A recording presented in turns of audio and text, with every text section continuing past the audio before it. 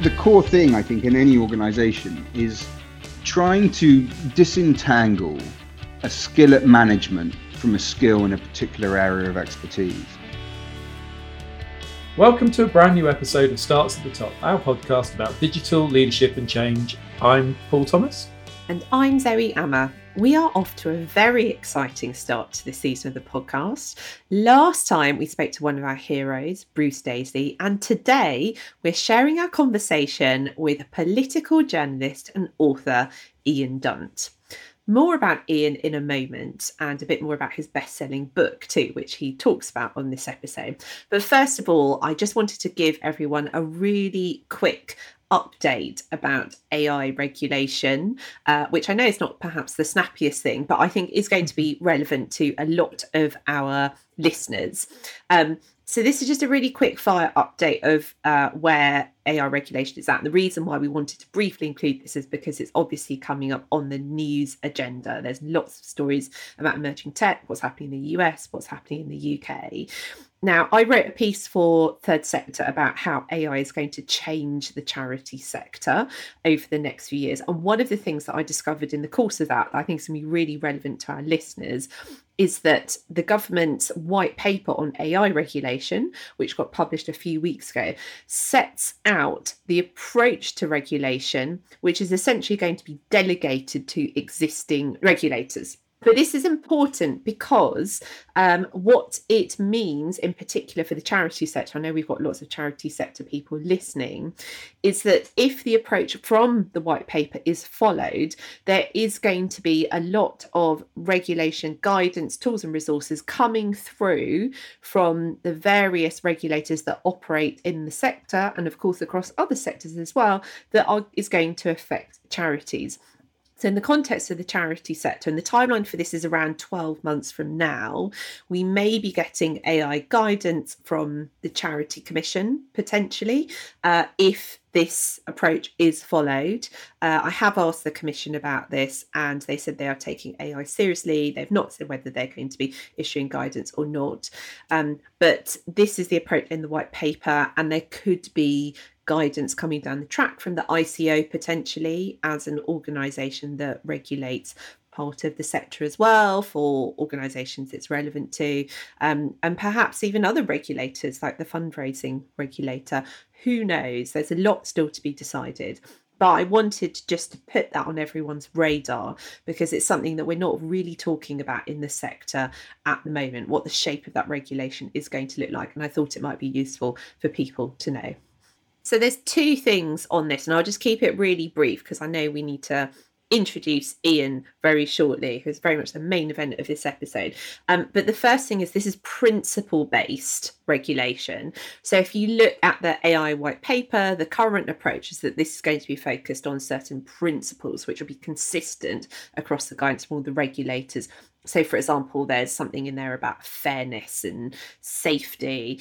And the principles themselves, I do think they are quite broad. I would feel more comfortable if they're related to actual outcomes, which I appreciate would need to be drafted quite broadly because all the sectors are so different. So that's one thing to bear in mind. The second thing to bear in mind, which is a bit of a concern in many ways from my perspective, is that what we've got here in the current government approach to regulation is that there's going to be a massive dependency on the digital skills and capacity of individual regulators. And all regulators are different, right? That's the nature of what they do.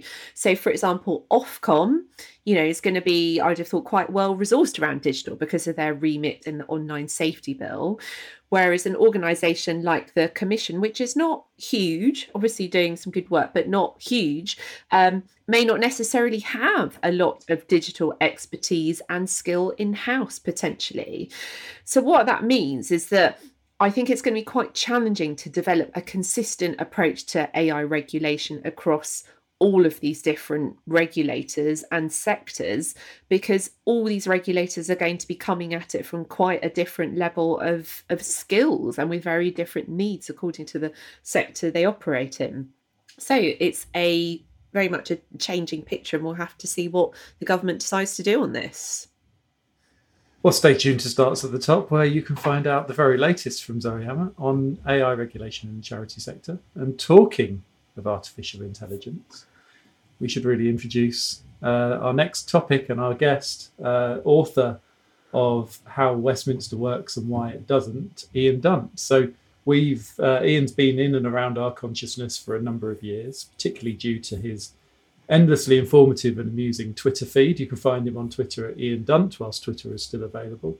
And he's the author of several books, as I said, the most recent of which is called How Westminster Works and Why It Doesn't, which I think is an informative read, Zoe. I think we got a lot out of that and the conversation. A Sunday Times bestseller, great book, highly recommended to leaders from all sectors, absolutely essential if you're looking to influence government in any way. And also if you work in policy and campaigning and you just want to understand a bit more about what is going on in Westminster right now under the surface and some of the challenges that there are, Ian is incredibly thought-provoking on that within the book and also within this interview. It's a really entertaining interview with Ian. He shines a light on our system of government and he sets out what needs to change. So thank you so much to Ian for making the time to come on Starts at the Top. Ian Dunt. We are very excited to welcome Ian Dunt to the podcast today. Ian Dunt spent several years working in the heart of Westminster as editor of politics.co.uk. He is podcast host of Oh God, What Now? And Origin Story, and regularly appears as a political pundit on TV and radio, and is the author of 2 previous books, Brexit, What the Hell Happens Now, and How to Be a Liberal. We're here today to talk about his new book, Sunday Times bestseller, How Westminster Works and Why It Doesn't. Ian, welcome to Starts at the Top. We're so happy to have you here today. Thank you very much. Now that you've listed all the titles of my books, I suddenly thought it would be quite good if I one day write a book that isn't in the form of a question. Just hearing them all in that way made me think, oh no, there's a real pattern developing here that I think I need to stamp on. Well, we look forward to hearing the title of your next book then, and no pressure. I know you've only just published this one. Yeah, we're not waiting for it, but we'll let you know when we are. So yeah, we both really enjoyed it. We've had copies for a couple of weeks, and I actually listened to the audio version, and I've got a couple of questions to ask you about that later on. Mm-hmm. But so what motivated you to write it? What was the reasoning behind it? I just sort of think it's quite helpful, really, if any of us have any idea how politics operates in this country. And we really don't, like on a really deep level, we don't. We have the sort of day-to-day, this minister's attacking, that opposition spokesman. This is how the party is doing. This is a new policy they're going to implement. But we don't really, as a rule, have any idea of the systems and the incentives under which we live. So, I think even if you were to say to someone who reads a newspaper every day, can you list all the stages of a bill? I think you'd probably struggle to get more than 5 to 10% of them who could do that. I would have struggled with that before I was writing this piece. And you see, places like America are actually quite good at this. They have many, many problems in America, but at least they have this thing of like from a very young stage in school, you're told this is how we pass law. This is how democracy operates. Britain doesn't have that. And that secrecy is not, it's not an accident. It's actually quite purposeful. It's not a conspiracy, but it is always very helpful for people in power that there is a fundamental ignorance about the mechanisms of power itself, because it makes it much harder to articulate what's going wrong at a given moment. So it felt like a sort of useful thing to write, if only so that I could figure out how the hell Westminster works, let alone anybody else. And that's good to know, because I thought when I went into reading it, I thought, well, here's an expert sharing his expert view on how it all works, and I'm going to learn a load of things. But it became apparent as we went through the book that actually some of this was a revelation to you too. So you sort of lift the book lid on a way of governing that sort of needs to change. It's quite apparent from reading even the first chapter of the book and the sort of the examples that you give throughout the book that it needs to change. You've spoken to more than 100 people. And again, we need to talk about this, but apparently listening to the audiobook version, you had that interview at the end of the book where you suggest that some of those interviews, in fact, most of those interviews were done in the pub with a drink in hand to loosen loosen the thoughts. But yeah, you've spoken to over 100 people in doing it. So what shocked you the most? Oh, that's interesting. I think in the end, it is Afghanistan. I don't think I'd realized just how morally depraved the evacuation from Afghanistan was.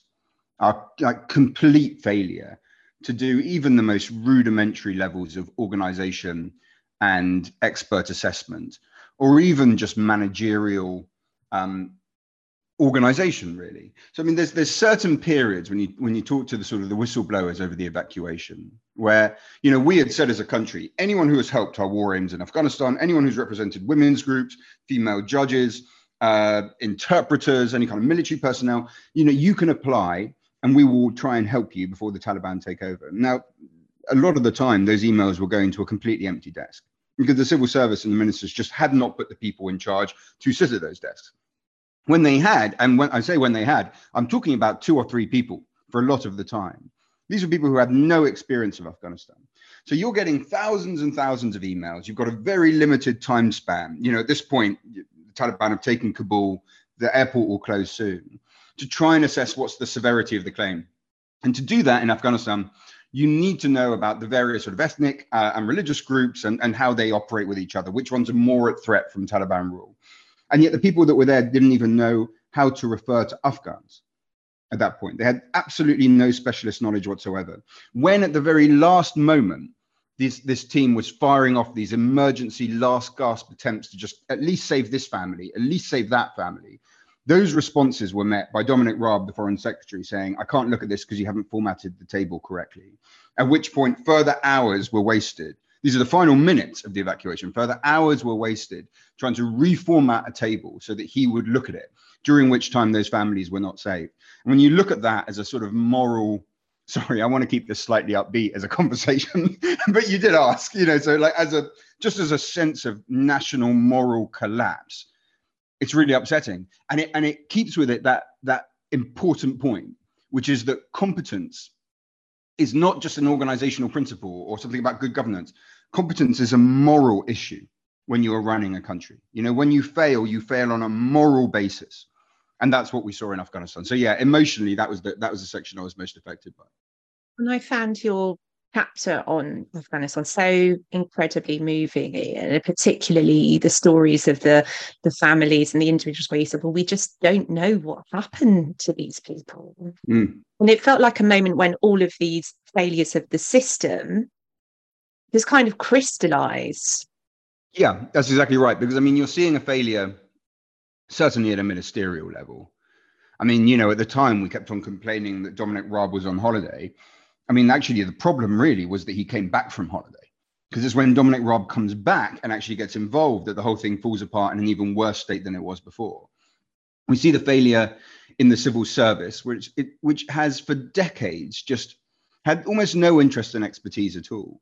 The promotional structure in the civil service is to basically say, look, the more you move department and position, the quicker you'll get paid more and get various higher levels of seniority. Now, the trouble is that just penalizes anyone who's been sat doing one thing for 12 years, whether it's rail franchise, contract negotiation, or Afghanistan, is essentially considered someone who has failed.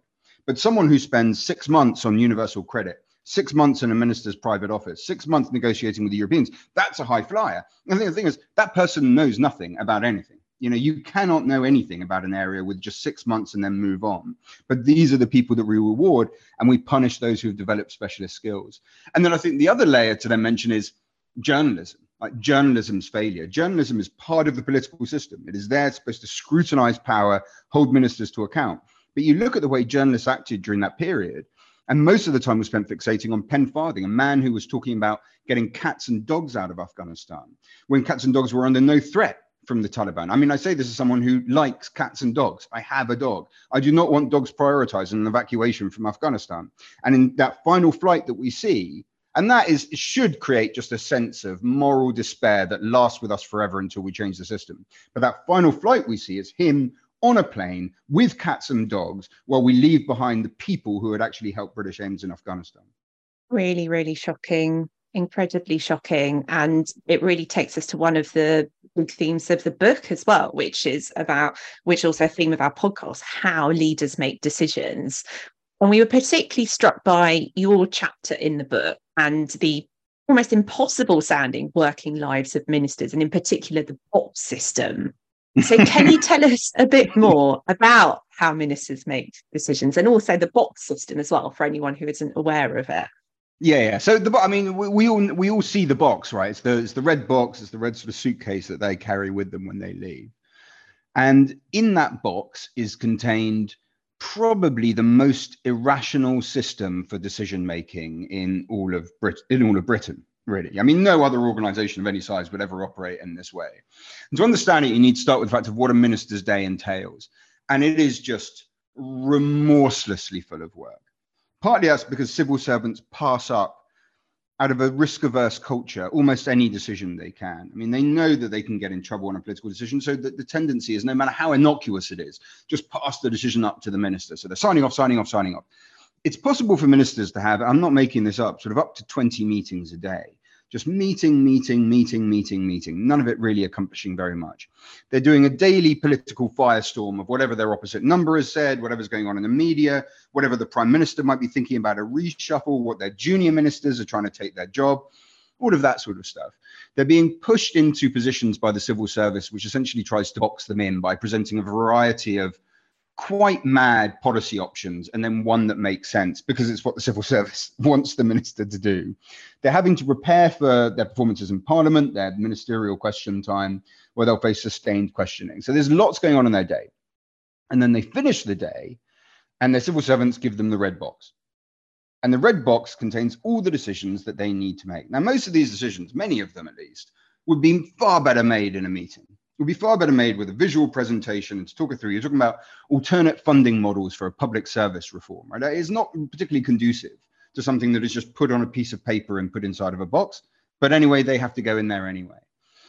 They're going to take that box. They'll be leaving at let's say 7 p.m., 8 p.m. They're going to go home. They're going to have dinner. They're going to have some wine. They'll be absolutely knackered and very, very stressed. And then at about 10 p.m., they're going to start making the most important decisions that the country operates on. Now that, just on a basic level of understanding how humans operate and the basis upon which they might make sensible decisions, is a very, very foolish system indeed, but it is the one that we use in this country.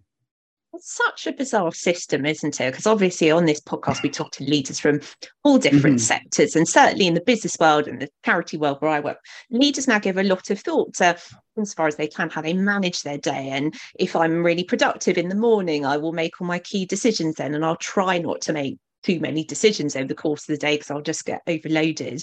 And I was really struck in the book by that chapter where David Lammy's talking about, well, ministers sometimes have to make 50 decisions a day. Just seems so bizarre that the whole system has evolved this way. And has anyone tried to change the box system? No, not really. You know, the civil service has, in certain ways, has been sort of made fairly impotent, particularly in its willingness to challenge a minister. And I think you saw that over, I don't know why I have to keep on mentioning his name, and I'm rather horrified by it, but the Dominic Raab bullying allegations and all of that, you saw how difficult it can be for them to challenge a minister. But in terms of the institution, in terms of the mechanisms that it operates on, it's very hard to challenge. And you get generation after generation of ministers come in and they're like, right, that's it, I'm going to change the system, we're going to do this. And as one civil servant sort of says in the book, he says, they all fail. Like the machine is just too big and the machine will railroad you. And that is the way that they're used to making the decisions. I have to say, I mean, it's funny, you know, because I spoke to lots of friends in sort of quite senior positions in the private sector when I was writing the book, trying to see which bits overlapped. And the box system, I mean, almost to a person, they're just like, well, that's just insane. And why would anyone make decisions that way? The bit that they did recognize was the risk aversion and decisions being passed up to a kind of choke point at management, which I was sort of told by, and it probably doesn't count for every private sector organization, but certainly for many of the larger corporations, the people that I spoke to, they were like, no, I totally recognize that. And that is just an institutional problem that you often have. The box work system is a unique form of pathological ineptitude that we've reserved entirely for the political system. And it must be so deeply frustrating to work in that kind of system. And that's, again, something that really stuck out for me from some of the interviews that you did for the book as well. And that got me thinking about culture and well-being, and also what doing this kind of work must do to any talented, highly energetic leaders energy levels. So there was that really interesting interview in the book with Nick Clegg saying that quite often, particularly as a minister, you're maybe getting 3 to 5 hours sleep a night. What do you think is the human cost of working in this kind of system? Because there are talented people who go into it, right? You've interviewed a lot of them for your book. What does it do to people, and what do you do if you get burned out? I mean, we should mention at this point that the vast majority of ministers are not bright and they're not talented, and that is absolutely a problem that we have. It's genuinely we're taking a talent pool on the that they became MPs on the basis of their partisan commitment, essentially their campaigning skills. And then from that talent pool, we then select the ones who happen to be most loyal to whoever is in charge at the time. And that's not the best way to get the best people. And we therefore don't have the best people. But we do, however, get some, we get some talented, sort of intelligent people who, even if they're not experts, can become experts fairly quickly over, say, 18 months in a cabinet position. And as those Nick Clegg quotes say, they are basically broken by the system, by the demands that it places on you. I mean, he's very interesting on this, and people don't talk about it very much, but it was in the conversation with him where I was like, look, what's really the thing I should be thinking of here? It was like, you just need to recognize that the political class are chronically and universally knackered. Like, they are absolutely physically and emotionally and intellectually broken. And that, by the way, goes for MPs as well. MPs have 2 jobs, right? The constituency work, and then supposedly scrutinizing legislation in the Commons. Now, if you were to do either one of those jobs properly, you would not have time for the second job.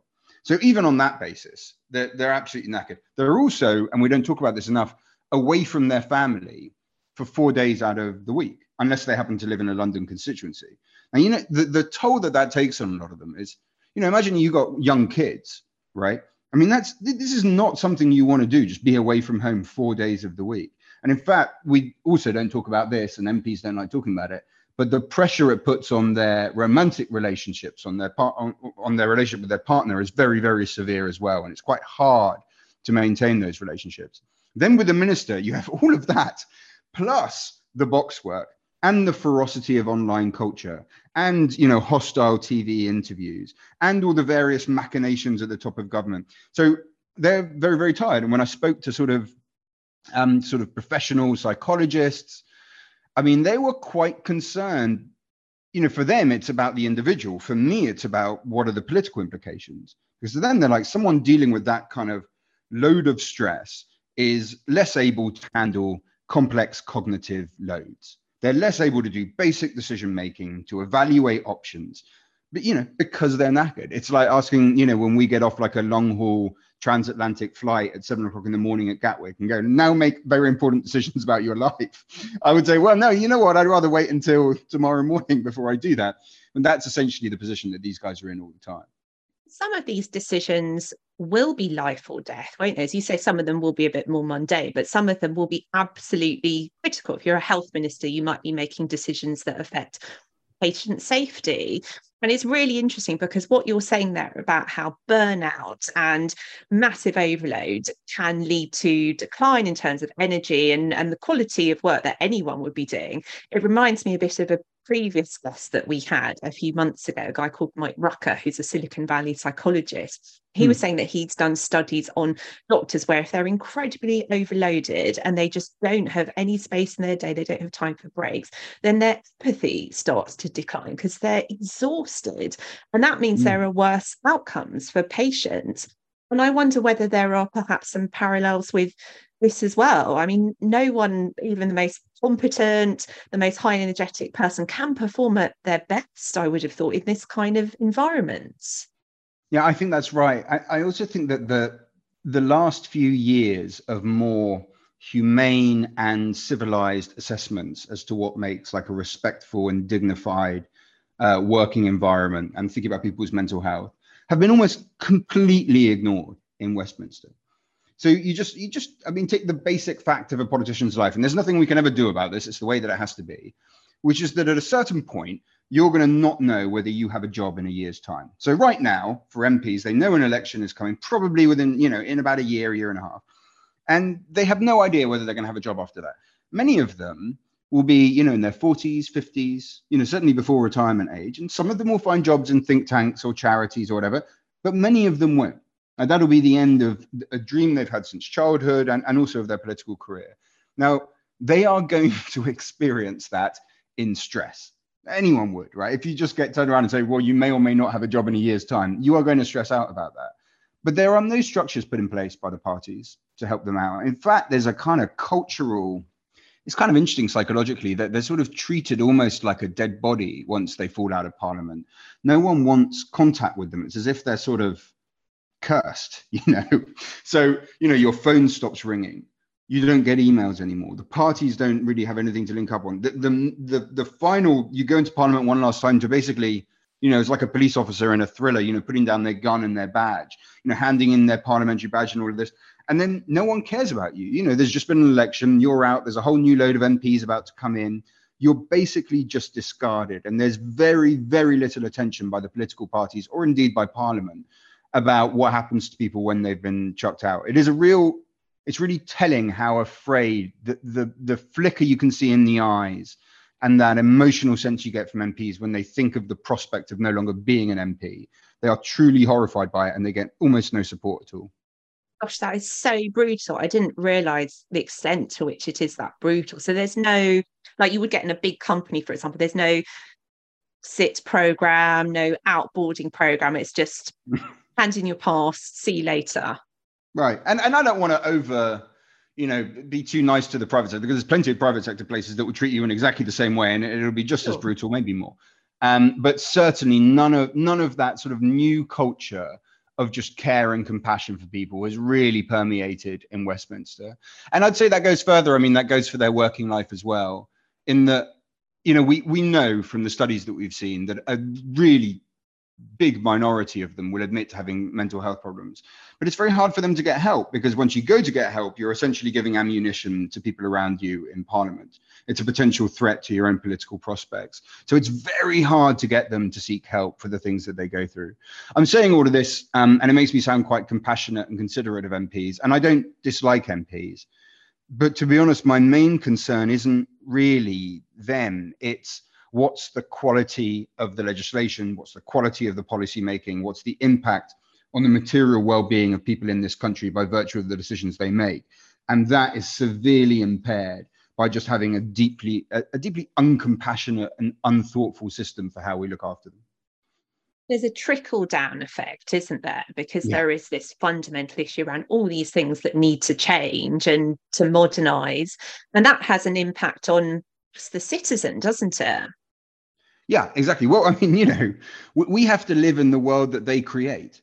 And if you don't create the right environment for people to make decisions, and most importantly, to scrutinize the decisions that are made by government, then you're going to live in a world that's really quite dreadful. And that's what we see, right? I mean, whether it's any waiting times, or whether it's the performances of the courts, or whether it's the way the police behave, or whether it's the fact that we've had no policy in housing, we live in that world of completely jumbled priorities, of really deeply flawed incentives, and of a set of ideas that are reached for the wrong reason at the wrong time and are insufficiently scrutinized in order to be effective. So yeah, we all suffer by virtue of the culture that is created in that building. What's it like to be a journalist in that incredibly febrile, volatile environment with all of these challenges that you've outlined? Well, I hated it, but lots of other people take to it very, very well. So some people absolutely love the lobby. The lobby is, this bizarre institution within Westminster where accredited journalists sit and work, and we can go pretty much wherever we want. Now, I remember when I first got to the lobby, my friend and I just, they give you this pass, and your different people's passes have different colors. If you're a lord, if you're a civil servant, if you're a journalist, and they open different doors. And we were at a drinks reception, and we've been drinking quite a lot actually. And we were just like, I wonder how long I can walk in a straight line with this pass, how many doors it opens. We were kind of astonished after 20 minutes. We're like, And it opens this door. And now, I mean, we don't even know where we are right now. It's like, which door will come next? So you really do get a lot of freedom there. It has a very particular culture, which is very public school, and which is predominantly very male. It was much more drinky when I first got there, but as times have changed, it's become much more Evian water at lunch rather than 2 pints of ale. Unfortunately, it's very good at. And I don't say this as necessarily a criticism. It's very good at covering sort of court intrigue. And court intrigue is a part of politics and will always be a part of politics. It just has to be. It's about individuals as well as parties and systems. But that is not all there is to politics. And it's extremely poor at evaluating policies as they're thought up. And most importantly, at evaluating policies once they've been passed. So, if we were to think of like Gove's education reforms, right? I mean, that happened years ago, like over a decade ago. And there's a huge amount of controversy at the time, what's going on with the syllabus, what's going on with free schools. I mean, when have you read anything from political journalists saying how that's gone? Like, we don't actually know how that's gone. We just don't look into it because once it's done, once it's passed, once it's law, it essentially ceases to exist for the lobby. They just stop looking at it. So it's a very frenzied culture to be in. It's quite fun and quite dramatic. But I have to say, you don't have to be there very long before you have a moment in a darkened room thinking, are these all empty calories? Because they're starting to feel a lot like empty calories. And I think ultimately they are. I think you also mention in the book talk quite extensively about the changes in the press and the pressures on newspapers, dwindling subscription rates, the cost of actually printing a newspaper today is outlandish. Cover price doesn't even get close to it. So the pressure on journalists to come out with copy that people are going to be interested in reading, it's all about clickbait and headlines. So the quality must have hugely diminished as well, what people are looking for, what journalists are looking for and looking to report. Yeah, exactly. I mean, we had, we experienced the very severe industrial problem of the fact that people stopped buying our product. And it's quite hard to make things work when everyone says, well, I'm not going to buy it anymore and I'm going to get it for free. That has slightly changed. But the bit that really hasn't changed that much is the advertising. Like, we could sell advertising, classified and display, for really good money. And that was where it was kind of a Garden of Eden. Huge profits were made, in the sector. When it was on paper. But as soon as it was online, people didn't want to read those adverts. And worst of all, advertisers got a lot of information about whether people did read the adverts, which, as it happens, they didn't. And they never cared about them. And probably all that money had been wasted. And that really meant that, you start laying off staff. The staff that are left, it's no more the days of you can just write one story a day. That means going to a press conference, talking to your contacts, mulling it over, actually trying to get some degree of understanding what's going on. Journalists, especially the journalists I work with, you're writing 2, 3, 4, even 5 stories a day, just churning this stuff out. And what are you going to do, right? You don't have the time to sit there and go, okay, what's happened with the free schools policy? What are the ins and outs of this that I can inform my reader? What's much easier to do is say, oh, look, Nadine Dorries just wrote something unbelievably stupid on Twitter. And so now, but also Gary Lineker says that she's an idiot and she actually shouldn't have done this. And this person says, actually, Gary Lineker shouldn't have tweeted that way. You know what? That story, it's basically completely meaningless. It costs £0 to write. Like, any journalist can churn that story out in 20 to 30 minutes and people read it. They read it. They read it in a way that they frankly do not read stories about policy. So all of our incentives, whether it's financial, whether it's editorial, whether it's consumer, point towards this kind of really quite superficial form of journalism that doesn't do anything to sort of contribute to our intellectual debate about politics at all. So given all the challenges you've outlined we know that we have lots of leaders listening to this podcast who are looking to influence policy changes, and especially charity leaders. How do you go about influencing a system which has so many of these issues and challenges? So I guess if I was advising someone like that, the first thing I would say is, first of all, I would put quite a lot of priority on the committees. So select committees one of the few bits of Westminster that do work fairly well. I don't want to overdo it. You see plenty of committee meetings where you just think, oh my God, no one has any idea what they're talking about here. But generally speaking, it's based on listening to experts. It's based on evidence. And those are MPs who are working on a cross-party way to try and find a consensus with some kind of empirical foundation to it. So as much as you can get a role speaking to those committees and including the staff, people that don't often think about this, the Commons clerks who will work as staff on those committees, that is a good way to go. The same is true also, by the way, for the APPGs, the all-party groups. Now, this is a complex area because the all-party groups, especially the country-based all-party groups, are kind of a cesspit of corruption. And there's some really mucky stuff going on with funding models and what's happening there. There's lots of MPs who come in and suddenly find that they have a lifelong abiding fascination with Peru, where they just happen to be funded to go on nice jollies with their wife and kids. So there is a problem there, but there is also some good work that goes on at the APPGs, and it's worth being involved with them. And then really, I suppose you have to try and throw your lot in with the civil service and hope that some of that can trickle down to the minister and doesn't meet this kind of thick membrane of objection that you get from their special advisors, from their political appointments. So it's hard, it's difficult, but those would be the angles that I would take in trying to influence in the first case. So it's hard, but it's still not impossible, even given all the challenges. It's not. I mean, the realistic part of it is you always go for what you think you can do. I mean, let's say you're let's say you're an animal rights charity or a veterinary charity or something. You probably wouldn't care, and maybe many of the people who work for the charity would be very indifferent or hostile towards Brexit, as I would. It was a terrible idea and we shouldn't have done it. But nevertheless, if you're in that position, you think, well, hang on, there is an opening here. There's a government talking about how do we do things differently to Europe. And one of the ways they might wish to demonstrate that is by showing, what have you changed with your animal regulation? So you're always, it's not, this perfect utopian world if they're going to listen to stuff on the basis of its subjective truth or social usefulness. It's, can you corral what you're trying to do into a narrative that the government wants anyway? So it's worth talking in that way then about how they agree with what the legislation is that they're passing, right? So just about a year before a King's Speech, when the government puts all of its legislation together, let's say about 20 bills, departments start passing up their ideas for what bills they'd like to be in the legislative agenda to the PBL committee, which is in the Cabinet Office. Now, all of those bills go in and then they look at them and they decide, right, what are we going to go with? What will we get rid of? Which bits of, the environment sort of departments can we put into actually sort of like a Home Office bill, maybe, if that's the way to do it? What are they looking for at that moment? They're looking for narratives. They're trying to say, look, this is the speech the Prime Minister made the other day. This is his 5 core agendas. For Boris Johnson, it would be Brexit and levelling up, right?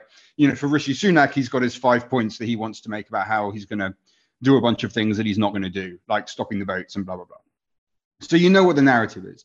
Your job then is to see what are the bits that we want to do that we can make a case for how that could form part of their narrative. And that would be the key. That would be the key message that you would have in talking to people in the political system in the year ahead of a King's Speech. It starts to get to the point where, being from a corporate background, it's like that period of time just before a business starts to set budgets. It's everyone feverishly running around trying to get their project to the top of the list and doing that internal campaigning to make sure that that's theirs is on top of the pile when it actually gets in front of the board and the CEO. It's very, very similar. And I was quite struck actually, just sort of reading the book, the amount of times I made a post-it note and stuck it in that this was exactly the same as accountancy and law firms, where it's generally partners with no expertise or qualifications in a particular area who they can assume lead roles in places like HR, for example, and IT, and overseeing all these big projects, and they've got no qualification, and it sidelines the people that actually do. So it's very, very similar. It's funny because I had a thing in my head all the time of I can't. Look, I'm a man of the left. I'm not writing books in order to show how great the private sector is. And lots of the problems that I outline, you see, I think, in the private sector. And one of them is, as you're saying, people moving into positions they know nothing about. The core thing, I think, in any organization is trying to disentangle a skill at management from a skill in a particular area of expertise. And I think we get ourselves into a terrible muddle when the only way of promotion, the only way of paying more money, the only way of showing a higher social value to someone is to just get them to manage more and more people. Because what you eventually do, I mean, especially in civil services, you get basically a bunch of really quite intelligent eggheads and just go dump them into management where they're like, well, I'm not actually very good at this. This is not, but I have to do it because, you know, I have 2 kids and I live in London and I really need to be able to pay this mortgage. So all of that, the basis upon which we promote and pay people seems to me to be a perennial problem that doesn't just exist in politics. It's also there in many parts of the private sector as well. Yeah, absolutely. And then we've built a podcast around this idea that, you know, it's called Starts at the Top. And I think the initial hypothesis we had was, well, leadership starts at the top, right? Yeah, other people can take and assume leadership roles within an organization, but unless they're being shown the way from the top, then it's really, really hard to get decisions made and things off the ground. But over the course of the podcast, and certainly post-pandemic, we've really started to question whether that is actually true. And actually now we're looking at leaders and thinking, well, what changes are you making to bring in thinking from elsewhere and outside of the organization, within the organization? So just thinking about, you know, real change in Westminster, your book is How Westminster Works and Why It Doesn't. And then at the end, you put forward these ideas. So does it need to start at the top? What needs to change in the current system to allow fundamental change in Westminster? Because it seems to me that you're painting this picture where it's really only at that top level where that change can be made. But I'm just really interested in your thoughts around it. It's funny because politics in the private sector are sort of similar and different in that respect, right? I mean, you'd often get this when you see politicians go into politics, usually through the Lords to become a minister or something, that they'll be incredibly frustrated because they're sort of used to being able to say something and then there's something sort of typically happens, right? But in politics, it's like, well, that's not how it works in politics at all. You can come in at quite a senior level and saying something is just the beginning of a very, very long and slow process in which lots of different institutions are butting against each other, not the least of which is the executive, the legislature, and the civil service. So it's quite distinct in that sense. But in another way, it's quite similar, which is that the Prime Minister does have an overwhelming amount of executive power in our system. You know, that's not the case elsewhere, right? If you're in the US, you know, they do not have the ability to pass legislation. Congress has the only ability to pass legislation. If you're in Germany, local states have power. We do not really have any meaningful form of local government. Not really.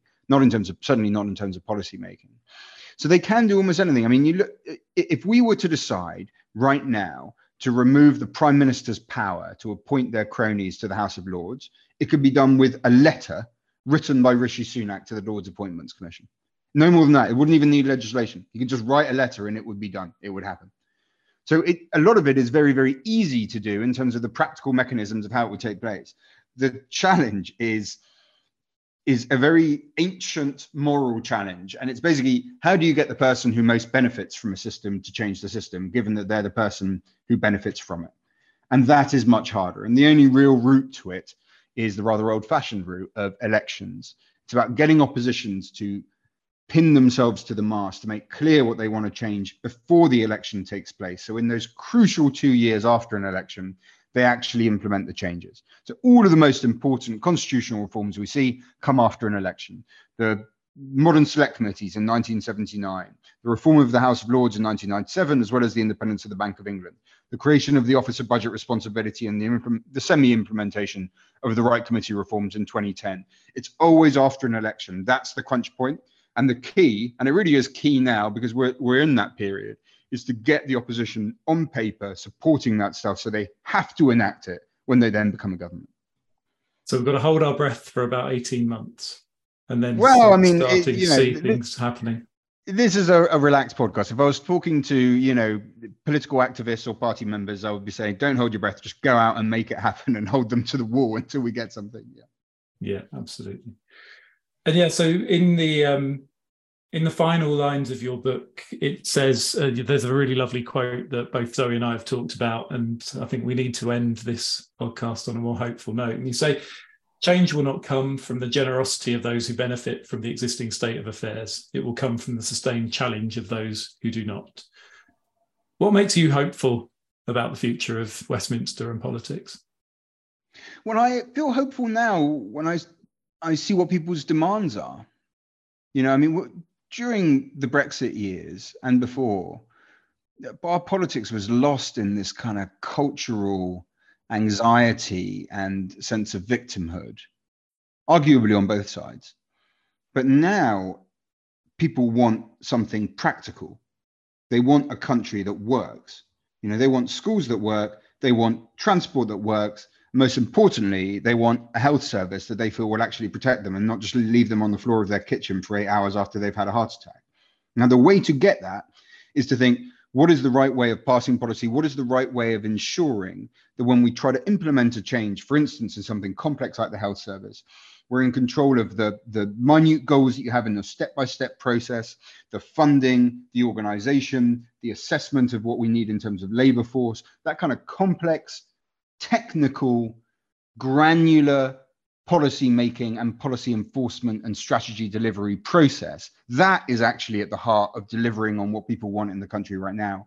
And where that's the debate, where it's practical and achievable, then we start thinking about the mechanisms by which we do it. So although it does feel like things are falling apart in this country, unlike a few years ago, the debate is now in quite a conducive place to thinking, let's have a better system of governance than the one we have now, because by Christ, the one that we have now is not working very well.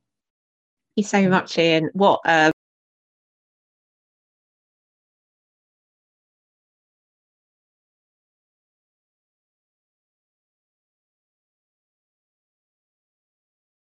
You so much, Ian. What a resounding note to end on, and thank you for shining a light on what's going on in this system and also defining what needs to change. It's a wonderful book. We thoroughly encourage people to go out there and get it, and we learned so much from reading it, and we're sure our listeners will too. So thank you so much for coming on today. No, thank you, guys. It was a real pleasure talking to you. Cheers. It was a joy. Thank you very much. Thank you. Thank you so much to Ian for coming onto the podcast, being so frank with his views and being generally entertaining. I think you were right. It's such an entertaining conversation. It's a really interesting read, and particularly for people who maybe like me are a bit nonplussed by politics, a bit disengaged from it. It was a real shot in the arm and a real reminder of how important it is and just how broken the system actually is. So I'm now hanging off his every word. If you are like me and sometimes find it easier to engage with the audio version of the book, see if you notice, I think it's in chapter 11, where there is a very audible sigh where even Ian can't believe quite what he is, the stories that he is recounting. It was quite funny because you don't get that in the book, right? You can read the words and you don't hear the sighing in the background, but there was a very audible sigh, chapter 11, which is really entertaining. Brilliant. And thank you so much again to Ian for a fantastic interview. So next up is an episode on volunteering, appropriately enough, in Volunteers Week. So we look forward to sharing that with you in a couple of weeks' time. In the meantime, you can find us over on Twitter. We're at startsatthetop1, and you can also email us at startsattetop@gmail.com. And if you listen to us on Apple Podcasts, and I know we say this every week, we really do appreciate it when you do, please rate and review us. It does really, really help with visibility of the podcast and getting into more people's ears. So please do rate and review. And we'll speak to you again in a couple of weeks during Volunteers Week. Thank you very much. Speak to you soon. Bye.